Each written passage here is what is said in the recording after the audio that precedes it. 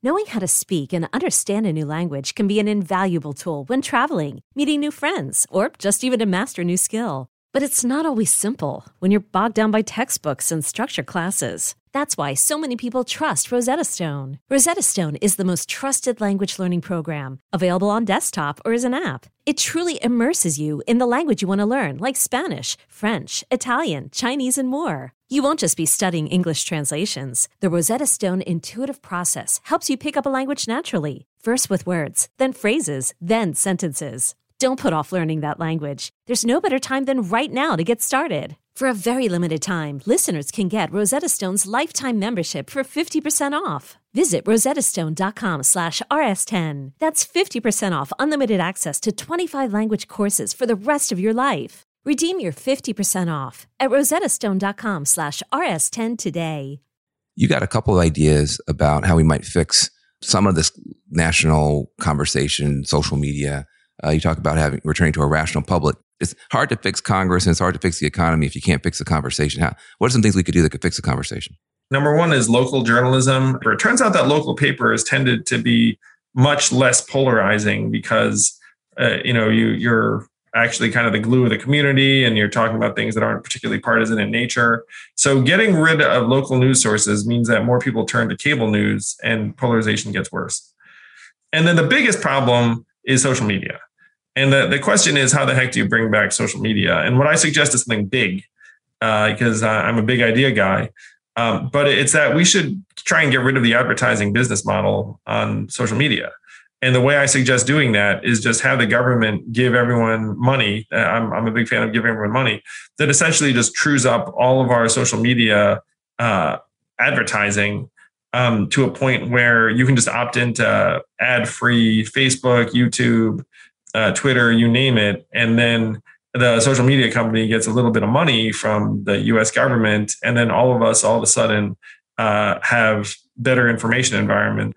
And if you think about it as a difference between something like Netflix and YouTube, where Netflix, there's a subscription fee and there's content, but it doesn't have the same desire to plunge you down a rabbit hole as YouTube does, because YouTube, it's like, we got to try and get you to watch something else. And so that, to me, is the kind of dramatic shift you would need, because right now social media is leading us to ruin and mental illness and depression.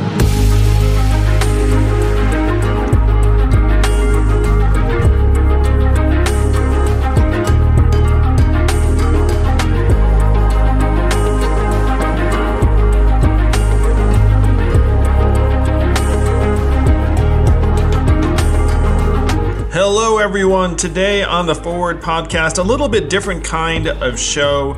We're sharing with you an episode I recorded with my friend Van Jones for his podcast, Uncommon Ground. We had what felt like a really important conversation, so we wanted to share it here as well. Those of you who supported me on the presidential, remember, Van was one of the earliest, most prominent voices saying, "Gang, gang." On the national stage, he and I have remained friends. We're looking to make common cause. So was excited to be one of the first guests on his new podcast, Uncommon Ground, with Van Jones. Hope you enjoy the conversation. Let's find common ground with people. Am I right?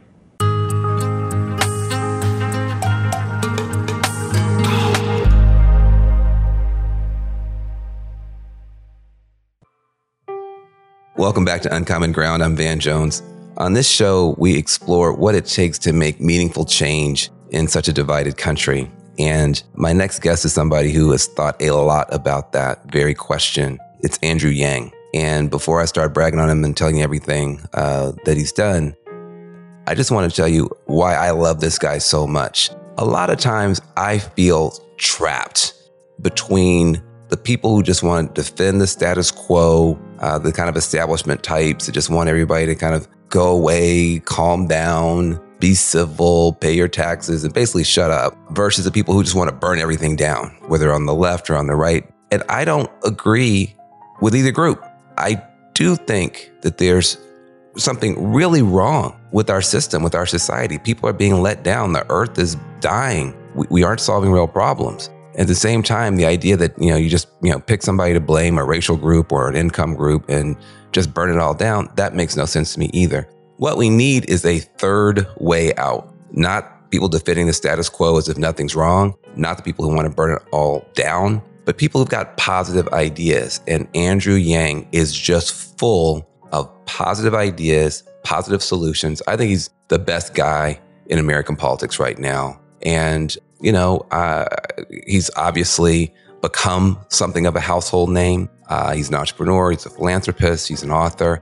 His new book called Forward, Notes on the Future of Democracy, came out recently. I highly recommend it. But he's best known for his rise in politics. He ran for president in 2020, one of the most successful Asian American candidates in American history. I guess Kamala Harris would have to be number one. And he ran on a big idea, universal basic income, that everybody in the country, especially with the rise of the robots, should be guaranteed a basic floor of income that they can use to meet their needs or to start their business. And that idea was nowhere until Andrew Yang put it on the map. And now it's very much a mainstream idea. He ran for mayor of New York recently. That didn't work out. And now he is leading a new political party called the Forward Party, which is trying to reform the U.S. political and economic systems to try to reduce polarization. And so if you are looking for ideas and hope and solutions, you need to look no farther than Andrew Yang when we get back.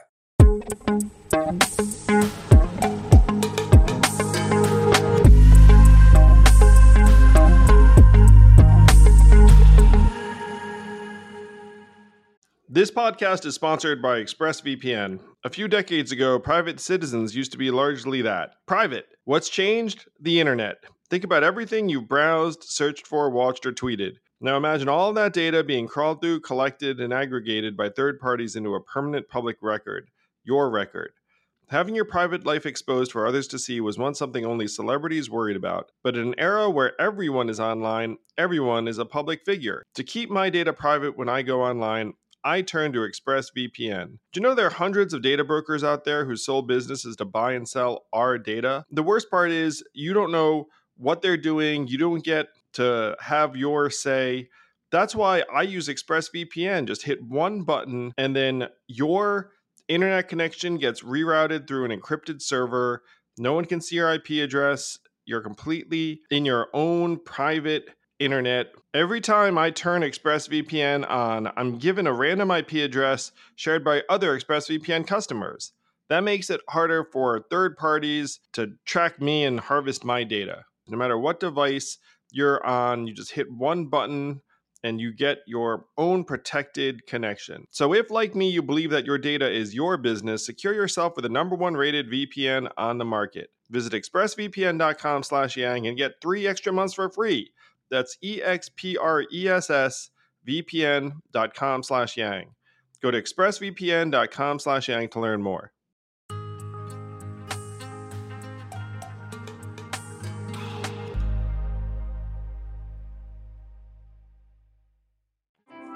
Well, it is an honor to have you on the Uncommon Ground podcast. A lot of what I'm trying to do really has been inspired by you. Oh my gosh, man. That's seriously. But no, man, just the idea. I mean, you kind of came out of nowhere, this kind of like comet of hope, this kind of supernova of solutions. And really, I think had such a positive impact on the 2020 election. And now you've written a book. And I want to get into the book. But really, I mean, you've seen it all now.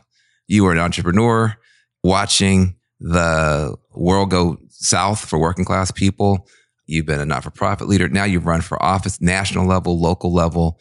You should be depressed, considered how tough these problems are. And you've seen them all up close.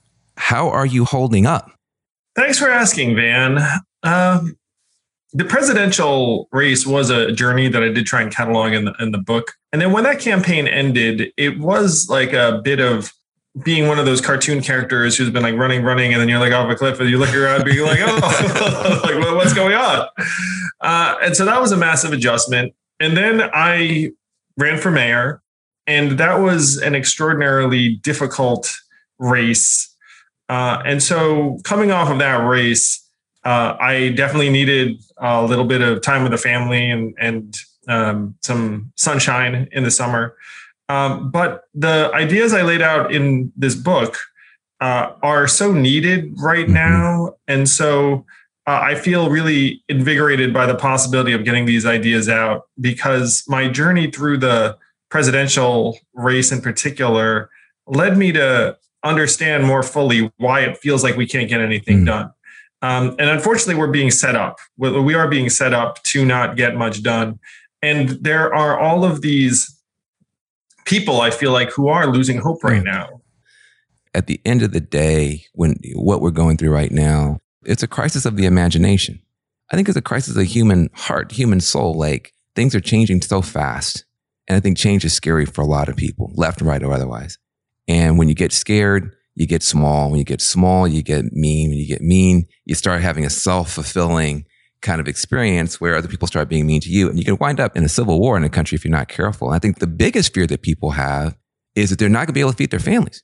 And so people who've got good economic ideas, I think, are really key. And you've got some in the book. Can you just talk a little bit about how you see the economy, what's going wrong, and how we can fix some of it, any of it? The central problem is that we've started to treat the capital E economy as if it's its own goal with its own heads. Meanwhile, our quality of life has eroded to 28th in the world by measurements like clean air and clean water, public education, infant mortality, life expectancy, like the basics. Meanwhile, the stock market is gangbusters and everything else. And so I'm a straightforward thinker where I'm just like, well, if you are trying to increase stock market prices, then I guess that's what you're going to get. Like, we should be trying to increase people's life expectancy and education rates and the quality of the environment. And if you made that the measuring stick and the goal of progress, then all of a sudden, every quarter you'd have we're still terrible at this. And then, your public officials would have a different set of goals. They'd be like, 28th, that's pretty terrible. Let's try and get up to 25th. I think that's true. And at the same time, you got some pretty bright answers. The universal basic income idea, which is now well known, but wasn't before you, is that everybody should get $1,000, period. And it's just your money, you do with it what you want to. That was a crazy idea. But you have this other idea that's kind of, really new and different, which is tax the robots. Why would taxing the robots make a difference? How's that even going to scratch the surface? Most people never thought about that. More and more of the work that people do is going to be done by technology in the days to come. And our tax system right now is going to do a terrible job of capturing any of that value. Where if you use Google's AI to answer phones, there are 2 million Americans right now that are in call centers. So they pay taxes, most of them. And so then you ask, okay, how much is Google going to pay in taxes if its software is doing this? And the answer is next to nothing. You look at the tax rate of these tech companies, they just move it through Ireland or wherever the heck, and we don't see a dime. So we're stuck in the situation where the value is going to be slipping through our fingers more and more unless we actually capture a toll on that. And if we do capture a toll on that, by the way, it could amount to hundreds of billions of dollars, trillions of dollars very, very quickly, because the value is so immense.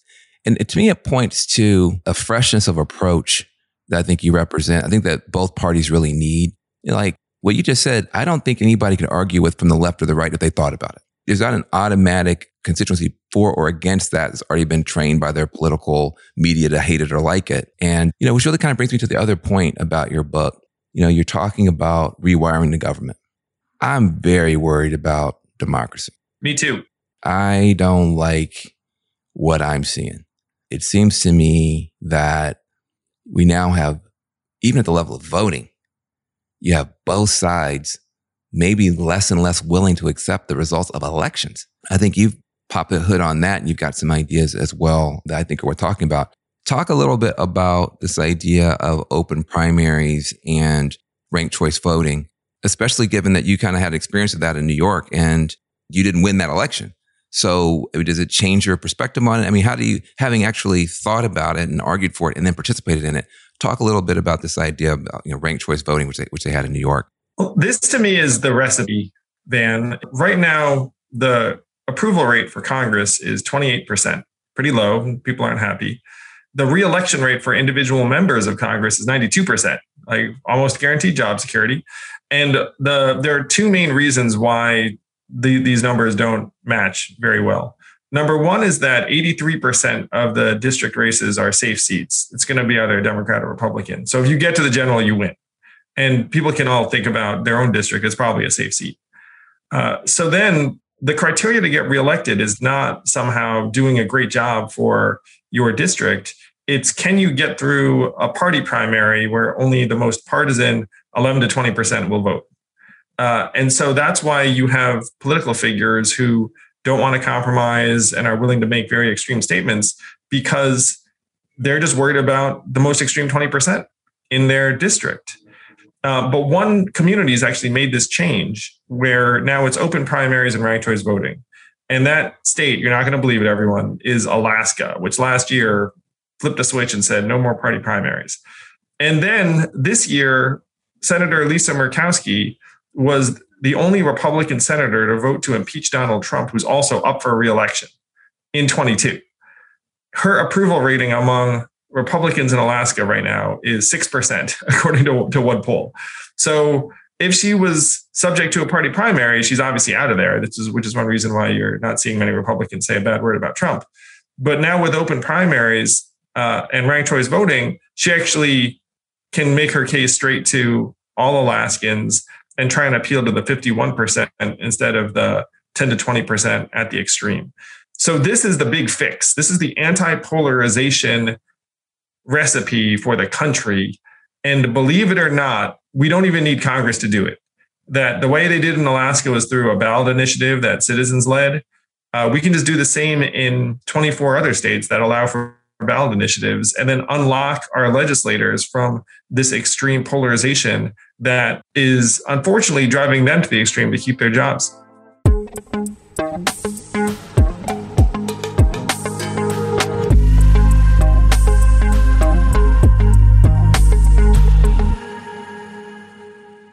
This podcast is sponsored by Helix Sleep.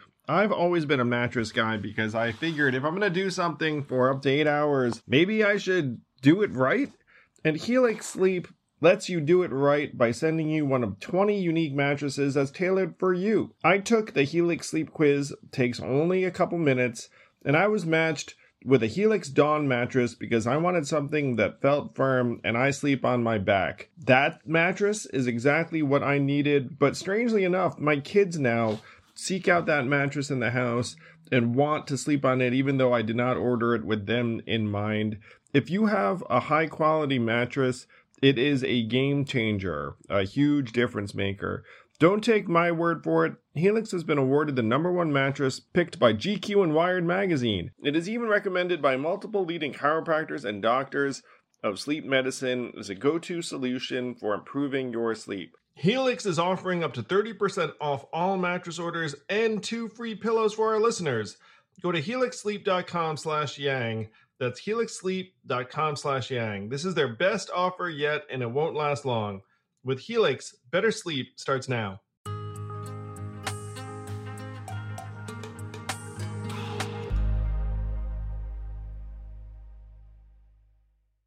Well, I love that idea. I don't think we explain to people well enough in the media how these incentives work right now.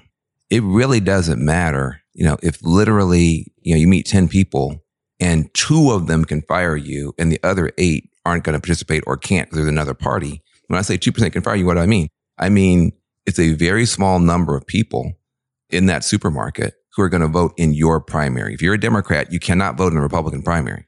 If you're a Republican, you cannot vote in Democratic primary. So you automatically cut half the people out just for the primary election.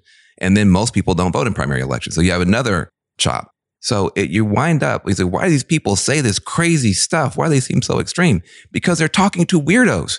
They're talking to weirdos. Talking to weirdos, yes. But if a weirdo is your boss, if your weirdo can fire you, then you kind of have to talk a little weird.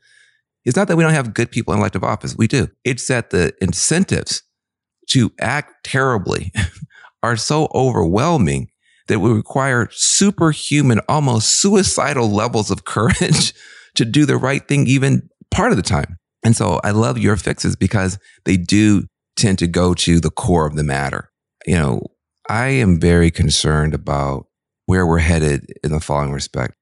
There really should be a grand bargain now on voting, just voting itself. The Republicans keep saying we want to cheat. I'm a Democrat. They say we want to cheat. And we say we don't want to cheat. And then we say, you guys want to gerrymander and suppress our vote on racial grounds primarily. And they say, no, we don't. And it turns out you can do this for a very long time and nothing improves except more and more division, cynicism, hostility, anger, and possibly in 2022 and 2024, election results that millions of people won't accept. I mean, there's all this kind of thing. So I'm encouraged by your courage in putting ideas out.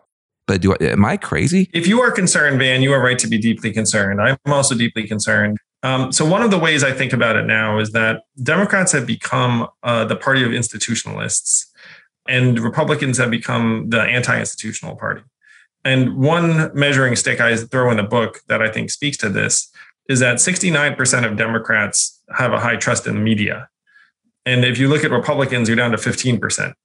So then if you go to Republicans, say, hey, lost that election, and be like, I don't believe your vote. And so now we have these divergent versions of reality, and it's very, very difficult to hammer something out. We should be very, very concerned. And one of the deficiencies I'm seeing is that if you were to build a democracy and you would want it to be resilient to authoritarianism, let's say, you would definitely have a system that looks nothing like ours. Like ours is actually very, very vulnerable to authoritarianism because you have two major parties. And if one of them succumbs to an authoritarian leader, all of a sudden everyone's political incentives are to be in line with that leader.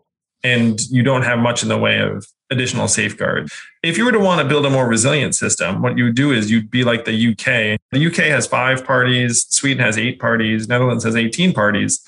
And then if one of those parties succumbs to bad leadership, then everyone's like, oh, that party over there seems like a little off the rails, but then that's not existential. But the problem is that you have this anti-institutional impulse that's now essentially in command of one of the two major parties. And then the other major party, the Democrats, have been put in this role where they're defending these institutions that, oh, by the way, some people have some serious problems with and like aren't really delivering in the ways that some people will hope or some people would expect it to. And so the Democrats are being placed in a very tough spot in terms of the argument they have to make. Because they're like, no, it is working. It is working. And more people are like, is it working? Yeah.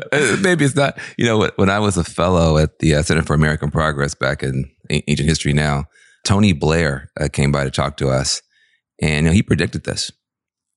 He said, the right wing comes on so strong that you find yourself just trying to defend the whole society against them and defend all the institutions against them. And you wind up sounding like an apologist for the status quo because, they're saying the stuff they're saying is so extreme. They're coming on so hard. They position you as a defender of the status quo, and you then become a weapon in their arsenal because, you're now a part of the problem. I mean, one of the things I like about you and I like about your book and both your campaigns is that you really were positioning yourself as the reformer, that you were coming on, to me, like you're our most promising positive populist. You're a populist in that you're concerned about ordinary people. You're concerned about the plight of working folks and regular people.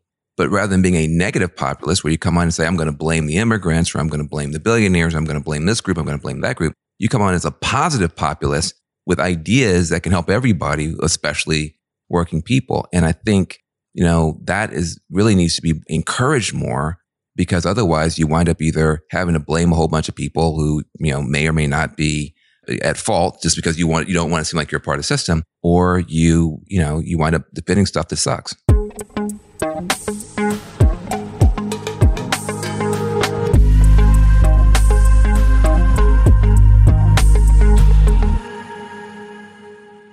Knowing how to speak and understand a new language can be an invaluable tool when traveling, meeting new friends, or just even to master a new skill. But it's not always simple when you're bogged down by textbooks and structured classes. That's why so many people trust Rosetta Stone. Rosetta Stone is the most trusted language learning program, available on desktop or as an app. It truly immerses you in the language you want to learn, like Spanish, French, Italian, Chinese, and more. You won't just be studying English translations. The Rosetta Stone intuitive process helps you pick up a language naturally, first with words, then phrases, then sentences. Don't put off learning that language. There's no better time than right now to get started. For a very limited time, listeners can get Rosetta Stone's lifetime membership for 50% off. Visit rosettastone.com/rs10. That's 50% off unlimited access to 25 language courses for the rest of your life. Redeem your 50% off at rosettastone.com/rs10 today. I actually took your words to heart on this, Van, because you talked to me about how I'm like this positive populist figure. It meant a lot to me. And I hope to be this animating force around a degree of optimism and solutions orientation and universality that is very, very absent from our politics right now. Our politics is very disheartening and depressing. So I hope to be someone who can positively channel some of this energy and then keep us from this binary clash that is going to doom us, really. And part of the reason I think we feel bad is because social media takes all this stuff and makes it feel even worse. You got a couple of ideas about how we might fix some of this national conversation, social media. You talk about returning to a rational public. It's hard to fix Congress and it's hard to fix the economy if you can't fix the conversation. What are some things we could do that could fix the conversation? Number one is local journalism. It turns out that local paper has tended to be much less polarizing because you're actually kind of the glue of the community and you're talking about things that aren't particularly partisan in nature. So getting rid of local news sources means that more people turn to cable news and polarization gets worse. And then the biggest problem is social media. And the question is, how the heck do you bring back social media? And what I suggest is something big because I'm a big idea guy. But it's that we should try and get rid of the advertising business model on social media. And the way I suggest doing that is just have the government give everyone money. I'm a big fan of giving everyone money that essentially just trues up all of our social media advertising to a point where you can just opt into ad-free Facebook, YouTube, Twitter, you name it. And then the social media company gets a little bit of money from the US government. And then all of us all of a sudden have better information environment. And if you think about it, as a difference between something like Netflix and YouTube, where Netflix, there's a subscription fee and there's content, but it doesn't have the same desire to plunge you down a rabbit hole as YouTube does, because YouTube, it's like, we got to try and get you to watch something else. And so that, to me, is the kind of dramatic shift you would need, because right now social media is leading us to ruin and mental illness and depression. Yeah. Look, I'm very interested in trying to figure this out as a part of the media. I do feel like we're somehow accelerating the bad stuff and decelerating the good stuff. And the worst part about it is it doesn't seem to be anybody's intention to do that. I know a lot of people in Hollywood and Silicon Valley, whatever. Nobody seems to have the intention of creating this downward spiral, but here we are. Yeah, this is something too that I want people to understand, is that right now there are a lot of folks in American life who are like, oh, there's someone in there pulling the strings and making things. Yeah, we wish. We go find them and give them a good talking to. Yeah. Most of this, and this is actually in some ways more dangerous and darker, but most of it is that you have reasonable people in systems of very, very messed up incentives, and then it's leading us to ruin. And so that to me, again, has to be the core mission, is to get our heads back and up and say, wait a minute, I do have these feelings and affiliations, but right now my tribalism is getting ginned up to a level that might not be helping me or the country. And how am I actually going to try and line up the incentives with the common good? So I have big ideas in terms of government, but we're at a dangerous time, because if reasonable people do rational things, we're sunk. But look, I'm glad that you say that, because I do think that the conspiracy chic now on both the left and the right is getting in the way, because it's much worse than that. If there were 12 people in a room someplace twirling their mustaches, we could go find them and just put better people in there, something like that. Everybody who's trapped in these systems believes, we're one vote away, or one small tweak away, or, one bill away, or one product launch away from having a better outcome. It's just not true. The paradigm that we have been operating inside of has divorced itself from the functional reality of modern day economy, modern day environment, modern day demographics. And people are just in there doing what makes sense to them without really anybody flying the plane anymore. So I think it requires depolarization. I think it requires us to come together. I think it requires us to think deeply, to care a lot, and to put forward bold ideas, which is what you're doing. And I think it's really, really key.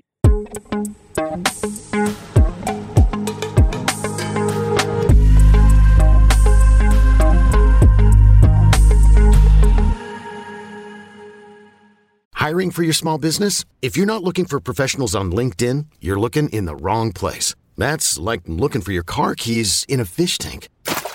LinkedIn helps you hire professionals you can't find anywhere else, even those who aren't actively searching for a new job but might be open to the perfect role. In a given month, over 70% of LinkedIn users don't even visit other leading job sites. So start looking in the right place. With LinkedIn, you can hire professionals like a professional. Post your free job on linkedin.com/recommend today. Let me just say, you're the first Asian American national politician. I remember in 84 and 88, when Reverend Jackson ran for president, Reverend Jesse Jackson. It changed my life. It's sort of a lost chapter now in American history. People don't remember or refer back. But it was during Reagan Bush era. Conservatism was really on the rise. We had very few voices. And the only time I saw my father cry was watching him watch Reverend Jackson address a Democratic convention in 84. Just the idea that an African-American man could stand in front of the nation and have his own ideas and have his own solutions and have his own critique, and make it to that level. And it was 20 years, 88 was 20 years after Dr. King was killed and 20 years before Obama was elected. So it was really kind of this 40 years in the wilderness for us as Black folks. 68, King is killed. 2008, Obama's elected. In that 40-year wilderness, Reverend Jackson really was like a center post for us. So I know the importance of someone who looked like me standing before the country. You have arisen as this incredible figure at a moment where there's hate crimes against Asian Americans, where the President of the United States was saying things that were inflammatory with regard to the virus. And it's kind of like, it seems like the best and the worst of all possible worlds for you as a figure. I just wanted you to speak about that as somebody who has become a historic figure in a very difficult time. Thanks, Van. I confess to some people who are close to me that one of my goals in running for president was to get on that debate stage because I thought it would be immensely meaningful for Asian Americans to see one of us on that debate stage. And when I came off that debate stage in Miami that first time and I saw the image, even I was like, well, who's the Asian guy?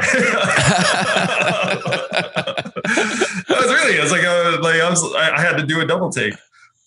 So that meant an immense amount to me and to a lot of people who I met on the trail, where when I was in Iowa or New Hampshire, wherever, that there'd be Asian families who'd bring their kids up and have a picture with me and say, look, you can do anything. And I'm so proud of that. I certainly feel a responsibility as one of the more visible Asian Americans in the country to try and do things that can help bring us together. And I say to Asian American communities that can be something that we actually try and lead on, is trying to bring this country back together. And you'd think Asian Americans would be kind of like an unlikely group to lead on that, honestly. But what I say to them is like, look, no, I mean, we're kind of this like group in the middle is what I described, like the Asian Americans. And Ronnie Cheng, the comedian, talked about how it's like, we're here to navigate America through its black-white conflict. Which is, he's obviously a comedian. Yeah, you get it. That's good. Yeah, but I say to Asian American groups, it's that, look, this country really needs us and can use us, and we have to do everything we can. Yeah. Well, look, you're somebody, you're definitely doing all you can, and it's all you can ask. My grandmother used to say, do your best. Angels can do no more. And people who I think see folks like you or me on TV, the public eye, they may have some idea that it's not all cake and ice cream. It's really not. It's really tough. And therefore you have every excuse to be mean, to be grumpy, to dismiss people, to be crappy. And I've seen you talk to just walking down the street with you, and just any person, you treat them with so much respect, so much dignity, and so much curiosity. I think one of the reasons why you're so good at what you do is not just because you're a great presenter, you're also just a great listener and a great person. And I'm just so honored to have you on this podcast. I'm honored to be a part of your life. I think we can save democracy, but it'll take the kind of leadership that you've been showing. And I appreciate you, brother. Love you, Van Jones. And I genuinely just like people. I think that's one reason why you and I get along, that, we have an actual interest in human beings. Yeah. Yeah. True. It's true. I encourage everybody to get the book. It's called Forward: Notes on the Future of Our Democracy. It's by Andrew Yang. You got a little tiny taste on this podcast, but you should get the whole gulp that he's offering up. Appreciate you, brother. Thanks, man. Great being here.